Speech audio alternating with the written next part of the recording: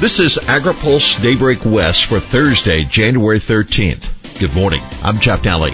Here's today's headlines. New crop breeding science, research dollars to benefit ranchers, and what's next for Build Back Better ag provisions. Well, new clues to DNA mutation could boost crop breeding. Plants have evolved to protect important genes from mutation. That, according to new research from UC Davis and the Max Planck Institute in Germany. We always thought of mutation as basically random across the genome, said lead author Gray Monroe, a UC Davis assistant professor of plant sciences. Turns out that mutation is very non-random, and it's non-random in a way that benefits the plant. It's a totally new way of thinking about mutation. With a better understanding of the forces driving natural selection, plant breeders will gain new insights into how genetic variation can improve crops. Research into rangeland climate resilience gets USDA funding. U.S. Department of Agriculture is investing $9 million into its climate hubs and cooperative extension, with $1.5 million slated for UC Davis research into climate-smart agriculture. Super excited to kick off this new project, tweeted Leslie Roach, a UC Davis associate professor of rangeland management. Roche plans to focus on rangeland resilience with ranchers and land managers, including beginning and first-generation ranchers. That, according to UC Agriculture and Natural Resources, Tapan Pathak, a UC Merced specialist in climate adaptation for agriculture, to lead a project to deliver climate-smart practices to farmers and ranchers with student training at local colleges. Dems eye climate package. President Biden's $1.7 billion Build Back Better bill is going nowhere on Capitol Hill, but Democrats are looking at pulling out the climate-smart ag provisions and clean energy incentives and moving those as a separate package. That's according to Senate Ag Chairwoman Debbie Stabenow of Michigan. As soon as Democrats finish dealing with a voting rights bill, quote, we'll be talking again about Build Back Better provisions that have the support of all of our caucus, and certainly one area is agriculture and forestry, Stabenow told AgriPulse. She acknowledged that Democrats will have to rework a tax incentives for electric vehicles. It's targeted to U.S. manufactured cars and trucks. West Virginia Senator Joe Manchin, whose opposition to the larger Build Back Better bill has kept it bottled up in the Senate, has specifically raised concerns about the EV provision. The separate climate package would likely include a series of biofuel tax incentives that are in the Build Back Better bill, Stabenow said. Why it matters? Well, the climate provisions account for less than 1/3 of the overall Build Back Better bill, but are critical to President Biden's pledge to cut U.S. greenhouse gas emissions in half by 2030. Oh, and by the way, the Ag Committee yesterday advanced the nomination of Shavonda Jacobs-Young to be USDA's Undersecretary for Research, Education, and Economics, and also Margot Schlager to be Assistant Secretary for Civil Rights.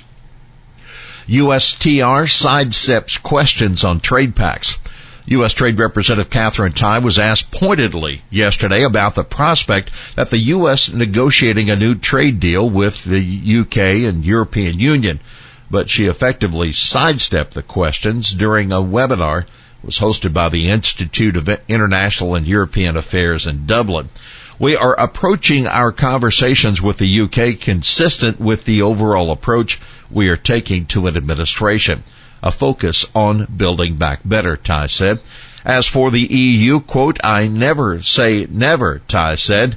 Still, she stressed that the agenda for the recently established U.S.-EU Trade Technology Council is, quote, very, very full. Asked about steps the U.S. has taken to enforce the U.S.-China Phase 1 trade deal, Tai said she wanted to, quote, respect the forum, and offered to talk about China only, quote, through the lens of U.S.-EU cooperation and the TTC. Tractor and combine sales up sharply in 2021. Sales of tractors and combines in 2021 far outpaced 2020. Tractor sales were up only slightly in December from a year ago, but sales for the year increased 10.3% over 2020, that according to the Association of Equipment Manufacturers. Sales of self-propelled combines rose about 25% for the month, about the same as the increase for all of 2021. Sales of two-wheel drive tractors were up 24.1% last year, while sales of four-wheel drive tractors rose 18.3%. In all, a total of 317,897 tractors and 6,272 combine harvesters found new homes in the U.S. in 2021, according to AEM. USDA reports record production and yields across commodities in 2021.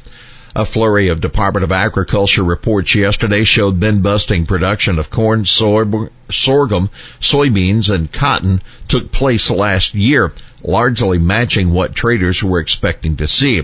USDA's annual crop production summary reported record yields of corn and rice, as well as the highest soybean production figures on record. That report, along with the department's January World Ag Supply and Demand estimates, was released yesterday and fell largely in line with many trade expectations. Rice production took a 16% cut from 2020, totaled 192 million hundredweight in 2021. Area planted and harvested both dropped 17%, but average yield was a record 7,709 pounds per acre, up 90 pounds from 2020. You can read our full report at agripulse.com. Food prices continued to rise in December. Overall inflation hit 7% for the year. Grocery prices rose again in December, but some easing in beef and pork prices helped keep the increase below what it had been the previous 3 months. That according to the latest Consumer Price Index.